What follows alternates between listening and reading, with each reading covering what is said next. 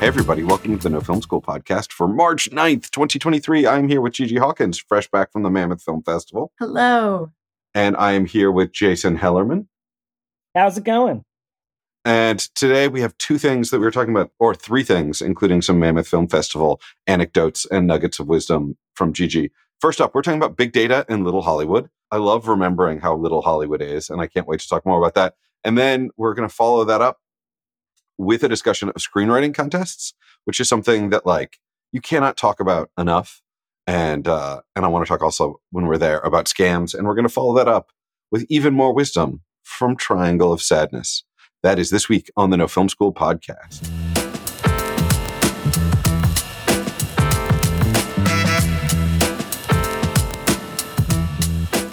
All right, so the first thing this week, Jason had this amazing article that was the thing I desperately wanted to talk about, which is how big data is going to be affecting us who work in Hollywood. And, I saw the headline and I was like, I don't know. I know a little bit about how terrifying big data is. And then I read the article and I was like, oh, Jason has thought of all of these even more terrifying scenarios about what is inevitably going to happen with big data. Thank you, Jason, for being terrifying. I really needed that this morning and you really brought it. And that was nice of you. I'm here to sound the alarm. Yeah, exactly. Yeah, your local horrifying No Film School correspondent. Yeah. When I used to work in advertising and I had a bunch of B2B, which stands for business to business clients, big data was the buzzword. And I remember a lot of our jobs were to educate audiences on what the hell that means. And they would come with all this jargony language like HPE, the edge. I'm like, what's the edge? They're like, the edge of big data. What are you talking about? But it's just processing data that is so huge that you have to use math in a way that is has not been really conceivable beforehand. Yeah, a computer has to do it, right? That's the big thing. It's we have so much information about X, Y, and Z that we've had to feed it into a computer and software to actually analyze what this data means. And that's, it's taken a while to get to Hollywood. I do feel like it's trickled in with the streamers, but now I do feel like it's kind of beginning to lead the charge with a lot of creative decisions, and it's starting to freak me out. Can you go into some of the scenarios that you talked about in the article? So for me, I always picture a Herman Melville style person with a giant paper spreadsheet processing the data to build profiles, like a 19th century big data. When we talk about big data, like Bartleby the Scrivener, but the sort of initial way I've been thinking about big data coming in was the sort of Netflix model, because Netflix always made the argument of we have data on what people actually watch, and then our data tells us what shows to pick. And that's an argument you hear from them a lot less than you did 10 years ago. I remember all the press about Netflix 10 years ago was, our algorithms tell us why. We knew before we picked it up that Narcos. Yeah, we're ahead of the curve. Yeah. And now they don't never talk about that in marketing, which I think is really interesting. Now they're much more we try and be we try and also let the artist have a say and let instinct have a say. But you dug into this deeper than I have. Yeah, I think hilariously quickly, one of the reasons they don't talk about it anymore is because people want access to their data, including the Writers Guild of America, to figure out who's watching what and what they should be paying in residuals. So I do think they got quiet on that front, almost in tandem with people being like, hey, we should know this so you could pay us more. But in general, big data is something the industry's been using to figure out audience preferences and behavior, right? Just exactly what you said, Charles. Hey, what are people watching? What would they most likely watch if we feed something in? And what would they continue to watch if we continue to make more seasons of it? But big data is now kind of spreading its wings across Hollywood, and it's allowing studios and other people to get a little bit even more targeted than that, right? So, we used to think about it as, oh, thank God they know, the Netflix algorithm knows what I want to watch. And there are always those jokes of hey, if you enjoyed watching Beaches on Netflix, here's another weepy movie you can watch. Human Centipede. Yeah, exactly. Yeah, check out Human Centipede. That will also make you cry. You will cry. Exactly. Yeah.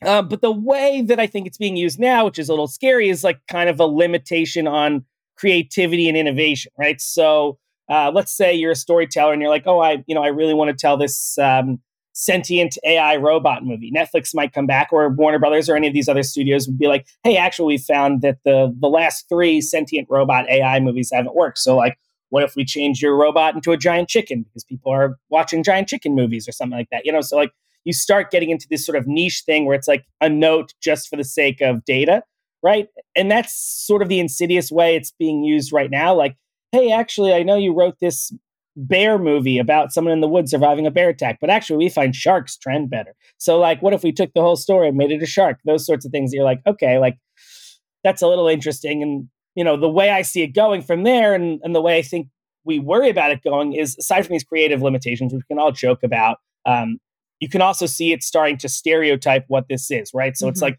what if big data is used if they're like, hey, actually, this minority group isn't showing up to the box office. We're going to stop making things for them. Doesn't matter if it's good. Doesn't matter if we think it's an Oscar play.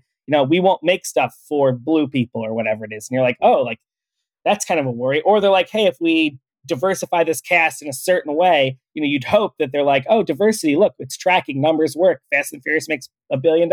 We should do that. But what in actuality I think they'll probably do is start making excuses for why they're not diversifying. Say, we actually have tracking these numbers and this isn't working that sort of way. Or they're going to be like, hey, we're not greenlighting these movies, written by people of color or women or whatever, because we're not seeing them track a certain way to make money.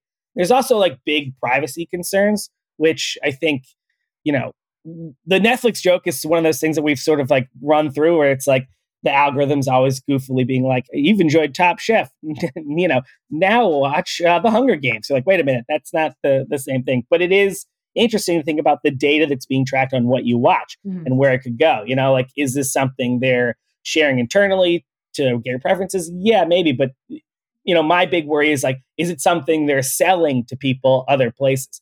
Right. So are they selling it to political campaigns to let you know, like, hey, this person's watching a lot of left-leaning stuff, so you should hit them up for stuff, or right-leaning stuff? Are they selling stuff to the FBI or whoever, who's watching these, who's playing a lot of violent video games, who's doing whatever, so like that's a big one. And then just like the unreliability of it all, right? Like the causation and correlation they put together, where like, I think if big data was greenlighting movies, maybe it wouldn't have picked Get Out to greenlight, but Get Out was a humongous success, both financially and critically, and was this sort of thing. So it's this sort of like untamed AI model that I think, you could see being good in certain ways. If they're like, hey, look, Crazy Rich Asians made this, and maybe we should find more, books to adapt by, like in this similar vein to serve these audiences. But it's also something that you can kind of get horrified and be like, oh, what if they decide, hey, the only movies that make money are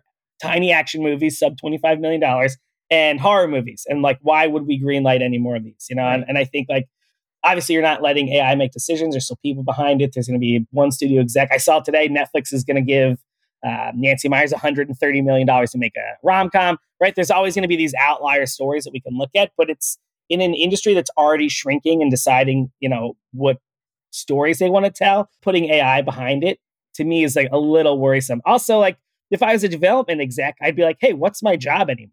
Right? Is my job just to read computer models, and not pick? Like, does my taste really matter? Or is my taste being refined via computer? It's a little dangerous. And obviously we can talk about how big data is sort of spreading into these film contests as well. All right, well, let's save film contest for last, because that's going to pivot us to something else.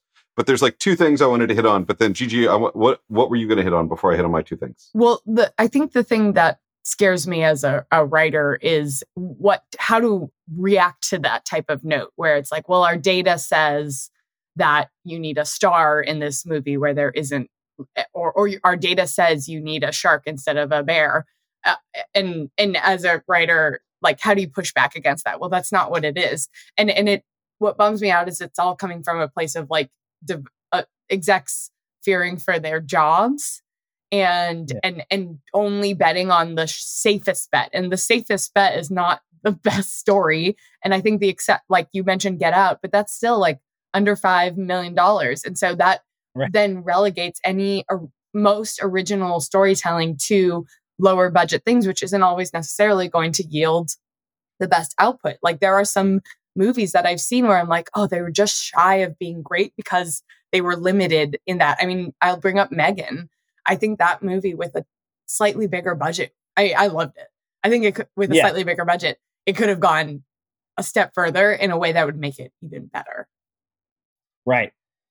Yeah, it's interesting. I think, like, we talk a lot about like tech in Hollywood, right? So like big data is part of big tech, and as these companies acquire movie studios and you have to service these shareholders, what you're getting is places that are making the safest choice because they're like, oh, well, we want our stock to go up, right? We want everything to make money. We don't necessarily want it to be good, right? Because the direct correlation of like, hey, I'm Academy Award nominated or whatever, like doesn't always, correlate to box office bucks. And I think Hollywood has always been that junction of art and commerce. And what we're seeing is commerce really pushing art to the side to say like, hey, make these safe bets, do these safer things, replace your bears with sharks because we know they'll make more money. And I think like as a writer in that world, you can't fight back on those notes because those notes are like, they're binary towards something that doesn't even exist in the story, right? It's like, okay, like that's a weird thing. Like I get like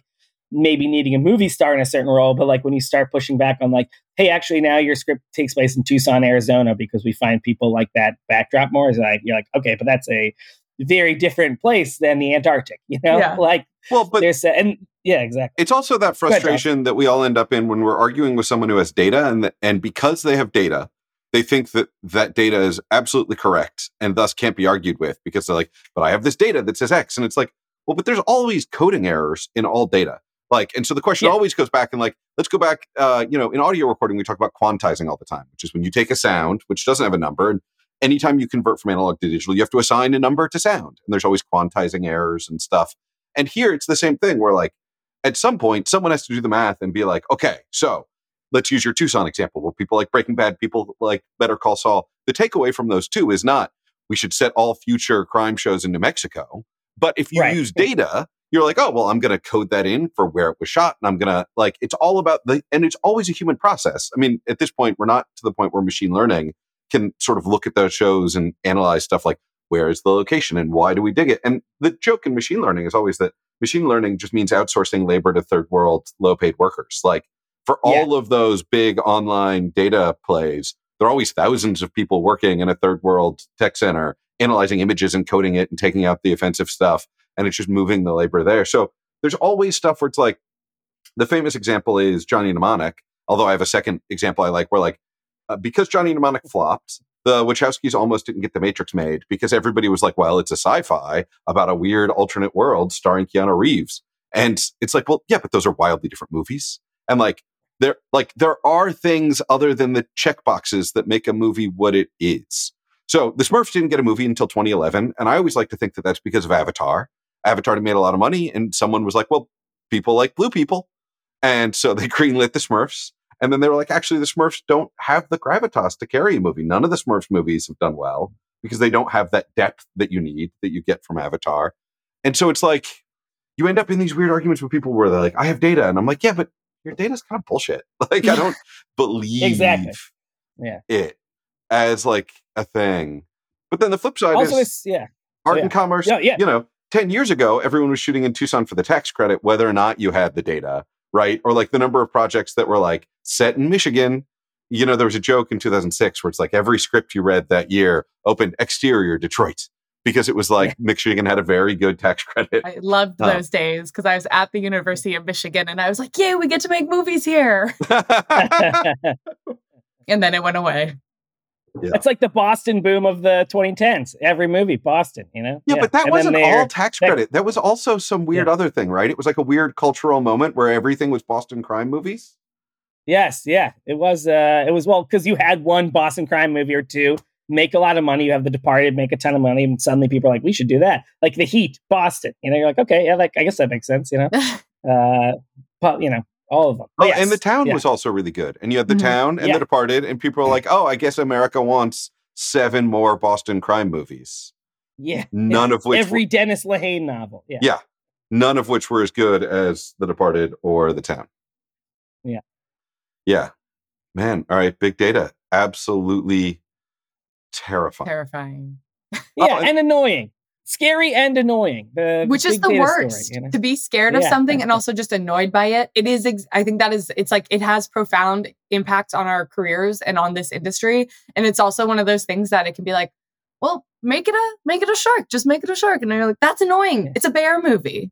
Yeah. Yeah. But also, I liked that you hit on something, which is how will our data be sold? Because, like, if you guys haven't seen it recently, there's a big article going around about the fact that Facebook and Google are compelled by subpoena to report abortion searches in states where abortion is now illegal. And Facebook and Google are complying with subpoena. So far, the only big tech company that goes out of their way to not comply with subpoenas is Apple, where like the FBI will be like, you have to break into this phone, and Apple will be like, we can't, which, slapped. I liked that moment. But Google and Facebook are complying with these. And like, is there a universe where in a year or two, Netflix is going to be like, well, if somebody watched Obvious Child, do I have to tell them? Yeah, will I be compelled by subpoena to show you everyone who watched Obvious Child this year? And like, that's not, man, I miss the times when you would say weird dystopian shit like that, and you'd be like, yeah, but that's not going to happen. That's actually not impossible to picture. Yeah. That could occur. And that's like a really interesting thing because there's ways to opt out. Like, I don't use Facebook. I'm switching as much as I can to DuckDuckGo for searches. Like, there's ways, like, if you're considering an abortion, please use DuckDuckGo. But like, yeah, thinking about HBO Max being compelled by subpoena to reveal my viewing habits. Yeah, it's something I worry about all the time, mostly because of all the trash I watch all day. But, I also think it's just like, like you said, Charles, it's a dystopian world we didn't think would happen. But it's also like, my fear, as always in Hollywood, is that like we get the praise and the blame, right? So it's like, if anything bad happens, it's like, well, look what this person was watching on Netflix. It's like that sort of thing. We're like, okay, that might have nothing to like. There's a whole society out there, that could be. It's like the violent video game argument, And I think like as we back Hollywood into these corners, or make them a monolith, for what these things are, it's like you're going to get praise and you're going to get blame, and I don't love the idea of anyone accessing what we're doing or what's going on and kind of getting in there. But yeah, I think it's that big data thing, it's how do you get away from it? I'm in a class action lawsuit that was targeted to me on Instagram, ironically, because I think it's suing Facebook and Instagram, but about HBO Max and sharing data. And I hope I don't get disqualified from the outcome for sharing it on the podcast, but it's interesting to see how like this could be something that pushes back against privacy. And I think that it'll be very interesting to see how this comes up in the next election. It seems like it's something people are talking about, and finally, coming from somebody who used to totally drink the Kool-Aid selling advertising at Google, I was like, no, we're making ads relevant. Now I'm like, no, this is absolutely a violation, and it's scary and annoying to see it seeping into our entertainment industry. Yeah. I mean, as a screenwriter, and I mean, we've all written, we always joke, like, what's your Google history? What's the craziest thing you've Googled, screenwriting wise? Yeah. And I think about that all the time, where I'm like, I'm definitely on a list somewhere. You know, like I've written about enough murders and heists and things that it's like, okay, yeah, this is, you're on a list somewhere, how to hide a dead body. What's the mafia doing? How to peel off holy shit. No, holy shit, guys. It's the ultimate alibi. Yeah. Everybody who's ever been caught, and it's like, well, your wife is dead, and your Google history is like where to buy a shovel. You can be like, but I'm a screenwriter. All you have to have is one produced screenplay, and you can do whatever crimes you want, and your Google history is inadmissible. You found the fucking loophole. All right. Wow. Do crimes. Do crime. Right crimes, do crimes. Yeah. Exactly. Right crimes, do crimes. Love it. Yeah. Well, but that pivots us to the contests. Is big data starting to show up in the contests? The answer is absolutely. Yeah, I think that, screenwriting contests in general, and we'll go into this a little bit more, but like some of them, not all of them, but some of them are about our data, right? And who's entering what, right? You have very specific contests, right? Like, family friendly or action or whatever. You also have more generic contests of, like Nickel or, Scriptapalooza. But in between all that, you have places like a Coverfly, that maybe is tracking like what you've entered, where you're going, how often you're going to enter something. And a company like Coverfly, just using them as an example, nothing against you, Coverfly, except for the fact that you are part of a giant conglomerate that owns a lot of other contests, that owns a lot of other, I think over 300 plus contests. So it's like the ability to track what everyone's entering and all that stuff, and then also like plant cookies to then advertise to them, it's an interesting situation to have with a website like that, right? Because, I don't know what data they're selling or what they're sharing internally. But you might, let's say you're a 40 plus year old screenwriter, writing action movies, and you're putting them into the different contests. They'll know that. You'll know your age. You'll know what you've entered. Suddenly, you might get a lot more advertisements for things like that, or things like that. And I think like we're seeing that definitely used that way, and tracking. I also think like we touched on it earlier with what Gigi said, but like Instagram and Facebook ads, things that are targeted to pop up. Like who's selling what? Are you going to start getting a lot of advertisements for the Austin Film Festival because you Googled, or because you entered it, or because you've previously entered like the Blue Cat Screenwriting Festival, and for some reason that information was sold, and now they're selling you other ads. So it's definitely getting in there that way. And I think a lot of it for now is used to track what you should be entering, or like what you could enter in the future to advertise you with different things.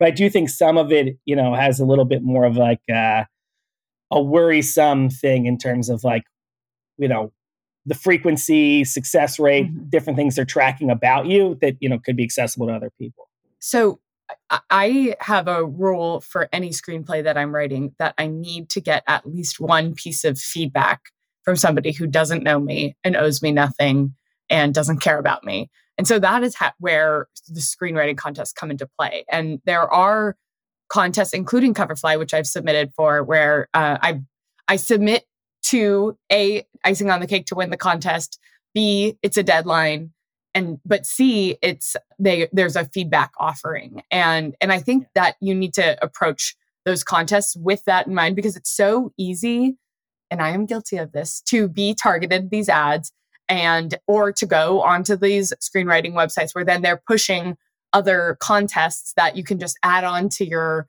little shopping cart, and you get that adrenaline rush of, buying something and putting yourself out there and doing, but then you learn that it's like owned by the same company. So like there is this kind of nefariousness to that space. So I think it's very important to do research and talk to people who you've had like really valuable experiences with these contests, and also look at what you're getting out of it at the end of the day. Like, is it something where it's a contest? Yes, but like you're applying for a lab or a program, or is it like the Slam Dance screenwriting contest where you can also get feedback from there, and it's from a vetted competition that we know exists, and we know it's real, and we know it's I don't know if it's a nonprofit or a for-profit, but like we know there's something there. So I think that like there's a lot of junk out there, just like film festivals.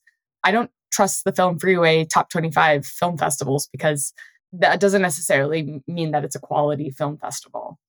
But I also wonder when we're going to start to see, because if you guys all remember from a couple years ago, Austin Film Festival had a huge drama when they got too many submissions, and they weren't able, because with Austin, you get coverage, and in order to even win, it has to be read and have coverage. And they got too many submissions, and they recruited less than stellar reviewers. Which, I don't hold it against Austin. Austin is a very long storied screenwriting festival that does a very good job, and they had a tricky year, as people do.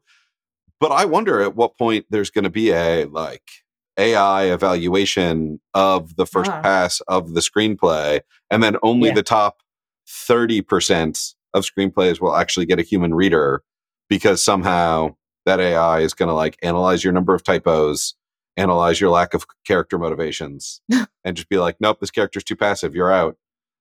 Yes. Yeah. I mean, Charles, I think you hit the nail on the head again.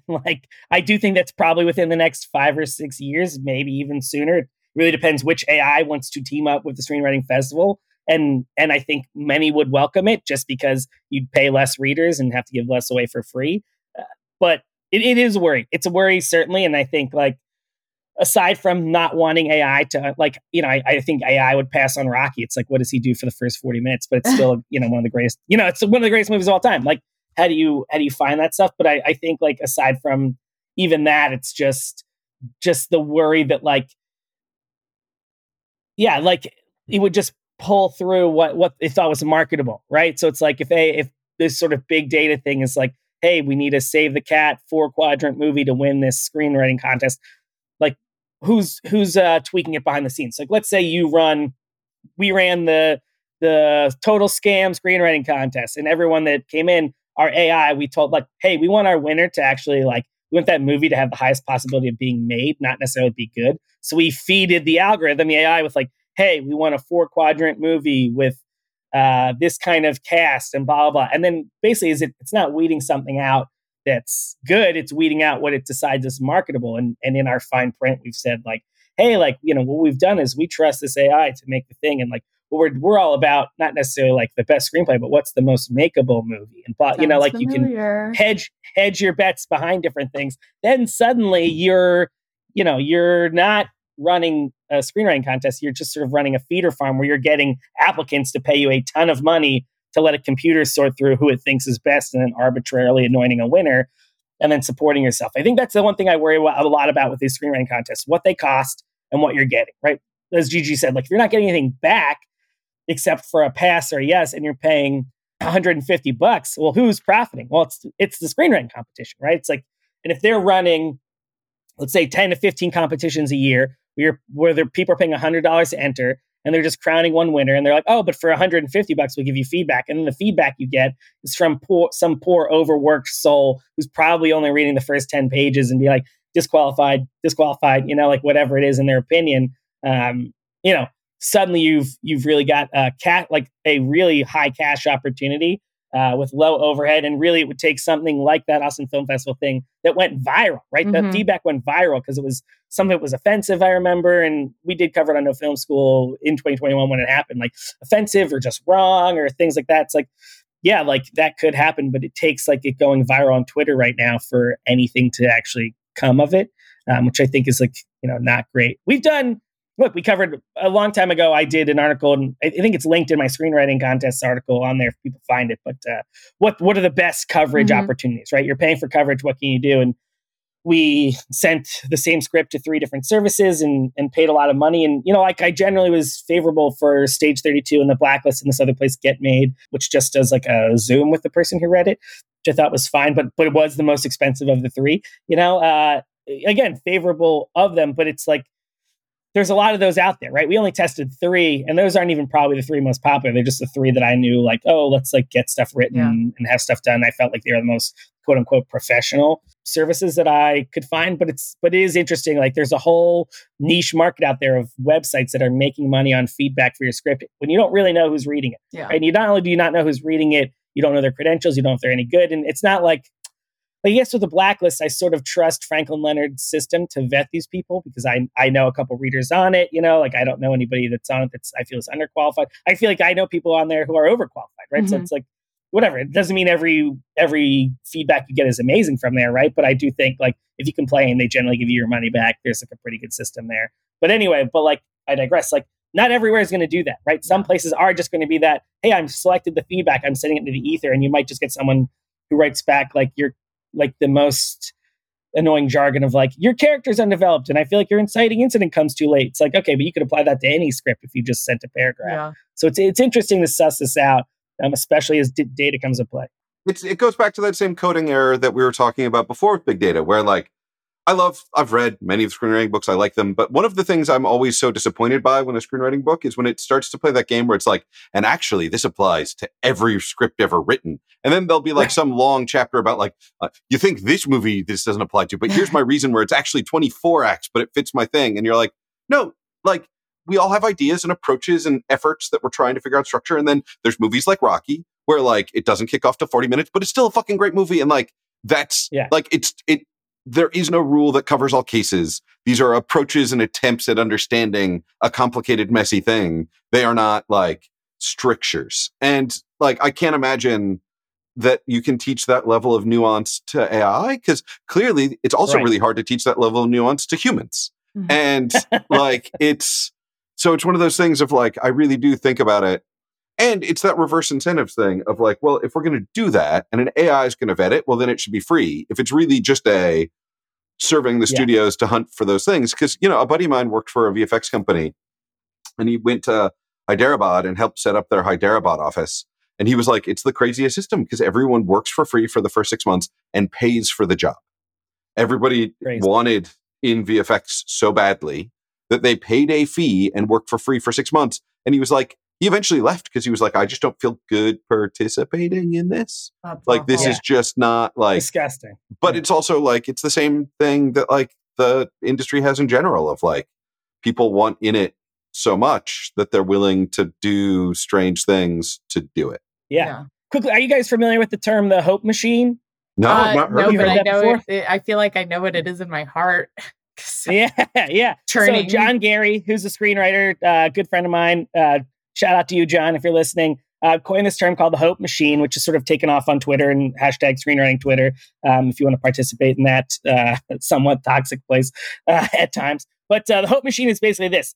People really want to work in Hollywood. Exactly what you said, Charles. You're on fire today in terms of hitting the nail on the head. People want to work here, and they're so desperate to work here, they will do anything. So the Hope Machine is when companies see that, and it's that sort of pay for play idea where they're like, great, pay us a fee and we'll get you in. You know, if you want to come into this Hope Machine, whatever. So you're feeding that Hope Machine. You're feeding $50 into, you know, paid an extra feedback fee on your screenwriting contest because you're hoping to get in, you know, and you're feeding that machine and paying into it. You're working you're paying someone else to work for them because you're so desperate to get that singular link into where the industry is going.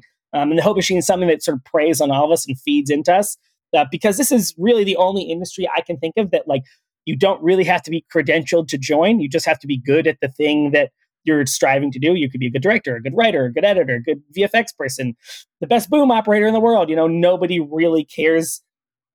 Honestly, like, unless you're like applying to be an assistant, hilariously, if you went to college, what you're doing, you know. So like, there are these people out there, you know, like the weekend warriors, like the, you know, whatever, like the moms and dads who are spending Saturday mornings writing their screenplay before their kids get up or do whatever. Mm-hmm. And the Hope Machine is this sort of praying thing that's out there, right? The contest that's a little shady, that's like, oh, this is our single mom screenwriter competition. Send us $100 and we'll pick the best one. You're like, oh God, you know, like, that's who you're targeting. Whatever. Exactly. That's, but like, there's these sorts of things out there that are doing that. We're feeding into it. And Hollywood is really interesting to me in that we're really the only industry. Like, you don't have to see like, nobody's trying to become a lawyer. Investment banking. Like, exactly. Yeah. But out here, it's the dream. You're living on the dream, right? It's the hope and a prayer you have. And the Hope Machine is that ever churning thing that people try to exploit, which is like, hey, I really want to do this. I believe in myself. I think I'm a great storyteller. And it's like, great, for $150, I'll tell you why you're not. And if I get $150 from several thousand people, suddenly I've got, enough to pay for the year. You think about that year, I think that Austin had its overhaul. I think, they were expecting something like 3,000 contest entries and they got 7,000 or something like that. So it's like they doubled what they thought. They still made all that money, right? People complain, but it's not like they gave that money back, right? It's like this money still matriculated into their system and allowed them to work. And if you look at, these certain companies who have 10 or 15 screenwriting contests a year, you're like, oh, you're just making money off people doing it. It's like you're rolling it, and if those are then linked to a giant platform, like a Coverfly or something else, suddenly you just have a platform that's probably making millions of dollars a year based on people, entering these contests. It's an interesting thing, but yeah. I want to speak to a contest, or it's actually for a pilot accelerator program that I have progressed to the finalist stage of and have already seen a return on my investment. And that's the Women's Weekend Film Challenge Pilot Accelerator, which they've done a really good job being transparent about what the program is. But having made it to the quarterfinalist, semifinalist, and finalist round, along the way, they are celebrating the wins publicly. They are giving out free final draft for people who make it to a certain level. They hosted a happy hour or a virtual happy hour for semifinalists. They're creating a networking platform for everyone who's made it this far. If you make it to the semifinalist round, you're read by two industry professionals who they share who they are. It's like Chelsea Devantes and like actual development execs. And I feel very cared for by this and have already, if I don't make it to the next round, I am so happy for the experience because I feel like they are trying to add value. They've also given access to their behind the paywall seminars where they have talks with screenwriters, development execs, like a lot of just adding value throughout the process. On the flip side, I have applied to so many things where I know up front because it's in the FAQs, they don't even tell you if you don't get in. They just announce the deadline thing and that's it. And I think it's so, and these are from networks and places that have budgets, and you can respond to, you can send a thanks but no thanks email. At least it's the least you can do. So I think there's like, we've talked a lot about through big data, the lack of humanity with that, but like this industry also does breed a inhumane way of existing where it's like, there's actually a really interesting talk that Charlie Kaufman gave accepting an award that I'll put in the link of this, where he talks about, people reacting because they've been trained to react this way or trained to sort of dismiss the creatives. But like at the end of the day, this place doesn't exist without the creatives. So we need to hang on to that and we need to fight for that. Yeah, I think I couldn't say it better myself. I think, writing is the blueprint for everything you've ever seen, right? If you're watching it on film and TV, a writer gave it to you, not to sound like the Irishman over here. But, that's the story, and I think these contests are preying on that idea of like how I can be that. I'll say like the biggest red flag for any contest for me is if they have industry leading people reading you and don't name them. It's the number one thing. I'm like, oh, okay, that means nothing to me. And the other thing is like you said, Gigi, it's like when you apply, if they don't tell you what happened, then it's just like, oh, they really did just want your money. Right. Yeah. Like it. And at that point, I think you have to start worrying about what it is. On No Film School, we put a list of just screenwriting contests that I think are worth it. Of course, like number one is the Nickel Fellowship, just because it's the one everybody talks about and knows. Number two, we did include Austin, and I did put a disclaimer in there that a couple of years ago, it was not great for a lot of people. Labs, I think, are always good, especially big name labs and black labs and yellow labs. The Sundance Screenwriting Lab is amazing. I know a number of people who have got in there, found a mentor, and movies have been made. Just a couple other ones we like. Final Draft Big Break is one that I had a friend, shout out to my friend Liz, who was a finalist twice and I think maybe won once, and just like a cool spot to get found and also somewhere people look. You can check out the article for other things. And I think I talk about the blacklist on there and link to all of our coverage of that. I want to jump in quickly because the episode interview going down the feed tomorrow for Friday is for the film Fancy Dance, and the co-writers and the director both came up through the Sundance Labs programs. And they talk a lot about that and how they developed the story and how they came together as a writing team and how they made the movie with support of labs, not black labs or yellow labs that I'm aware of, but Sundance Labs. Yeah, but I think that it is a thing that it's a job to be applying for these things. They have extensive essays. You're writing it's a month of prep, I think, for all of these labs because they're all slightly different, and you have to have your screenplay ready. So it's a lot, and I think I spend way too many times in Google Docs writing my personal statement again and again and again. Oh God, it's exhausting. Yeah, I also think it's time I think it's a lot of time. I think it's important to look at, in addition to everything else Jason just listed, and Jason's list in specific, I think it is important to look at the history of a lab.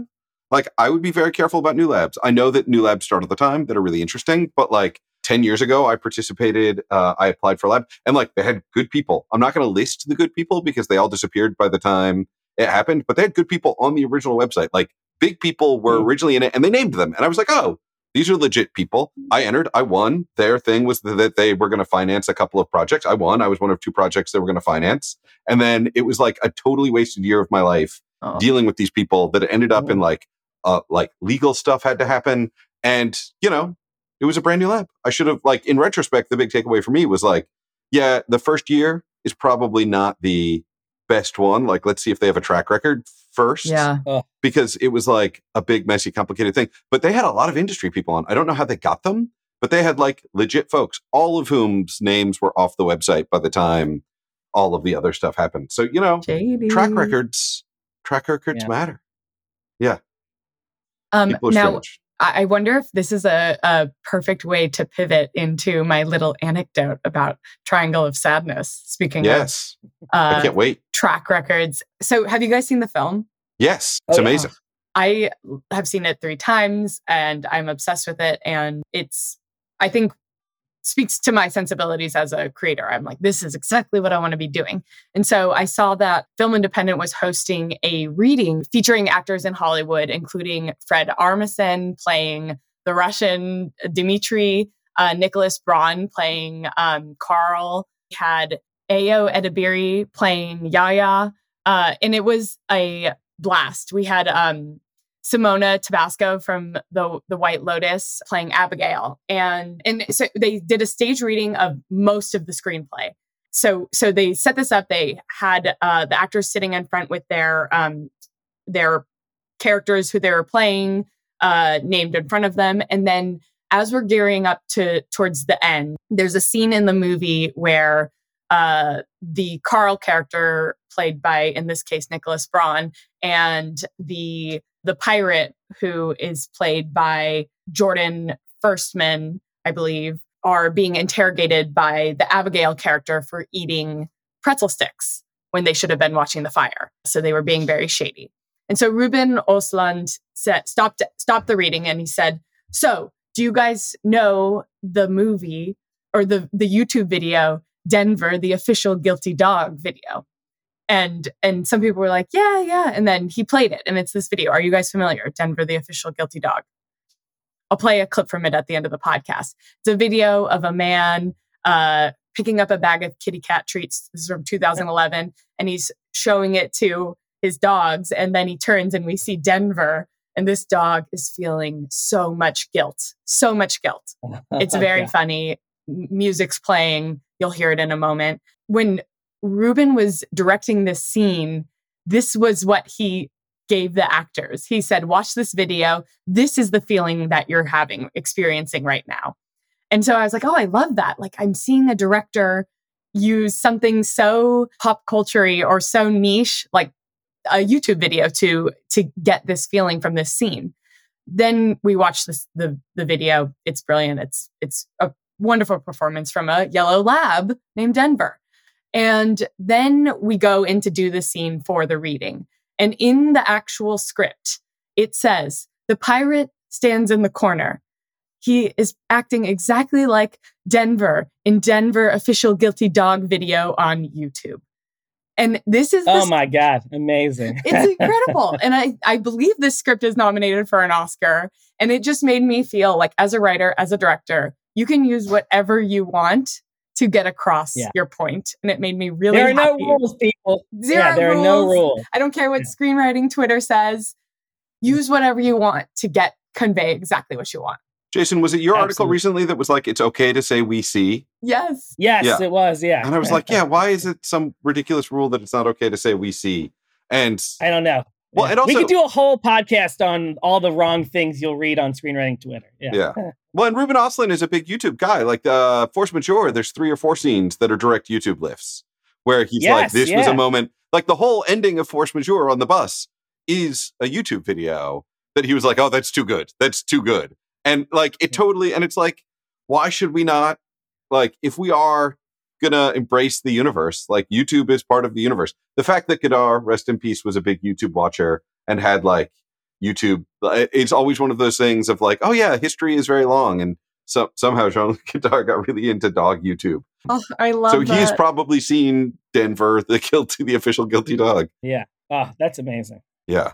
That's like the best piece of screenwriting advice ever. However, I will still say you should not include the link to the YouTube video in the script because I'm old. I think the title is appropriate. I think it had just the title. And I like that it was like, as if we'd know. Yeah. And then I'm like, I do know, Ruben. I know what you're doing. Yeah. And the ones you don't know, you Google. And honestly, that script is so good. If you're reading that first time, you're that deep into it. It's, I think, like maybe okay. Like you might like put it down if you didn't know, go watch and be like, this guy's a genius. Well, but also let's remember scripts serve different functions at different points in your career. Mm-hmm. So is that an effective move in the first page of a screenplay where you've never had a screenplay made and you're trying to get repped? No, probably not. Probably not. When you're already Ruben Ostlund and you've made Force Majeure and you've had some awards and you're now in the phase where you're like, oh, my scripts are about planning the movie and are just a document for the team and are not a document to try and get me somewhere. halfway through, can you start referencing YouTube videos? Maybe. So there's always, again, it's always nuance. It's always nuance. Absolutely. There are no great pillars. It is truly case by case, and use common sense, people. I mean, if there's one great pillar, it's probably no white ink on black pages. I believe. Like I'm black for background. that. Yeah, that would be your hands would get very dirty reading, like if it was like you printed all the black ink. All right, well, this was a great episode. Do you guys have stuff to plug? I have a short coming out with Quantity Magazine, which is a artist collective about just doing it. And that is exactly what we did with this short. So check out The Loop on Quantity Magazine. I just want to replug something that's been around for a little while, but I have a free screenwriting book on nofilmschool.com. You should check it out. It's absolutely free. There's no catches or whatever. And the reason I'm plugging it is because of something Charles said. He hates screenwriting books that say every movie has to fall into this. I think in my opening couple paragraphs, I'm like, this isn't going to work for everybody, but this is what works for me. So check it out. And I think, look, it's over 90 pages. I think it's over 100 pages. There's, pictures, there's little graphs we have in there. It's been on the site for a couple of years. We wrote it for people during the pandemic. I think it's called How to Write a Screenplay During the Pandemic. In quarantine. Pandemic is, so can we blame, yes, exactly. Can we blame you for the failure of Austin Film Festival? Did you inspire a lot of extra people to write screenplays so they had too many to read? Absolutely. Yeah. I honestly think you could blame me for the failure of lots of things. So if it's just AFF, I'm fine with that. It's a great, it is a great screenplay book. And you're right. I remember reading the introduction and being like, fuck yeah, Jason. Like, you have not tried to make the answer to everything. You've tried to be like, this is a thing that will work in certain circumstances. The answer to infection is here in the screenwriting book. And then there's articles on the website, nofilmschool.com, about a bunch of the stuff we talked about today, but not the Ruben Östlund thing, although there's other articles about Triangle of Sadness up there. And I'm on the internet at Mastodon, at Charles Haine, at barbecue.snoot. And I don't really do the rest of the internet, but Mastodon slaps, and go to Screenwriting Mastodon. There's great people there. And I also do YouTube stuff. Check it out.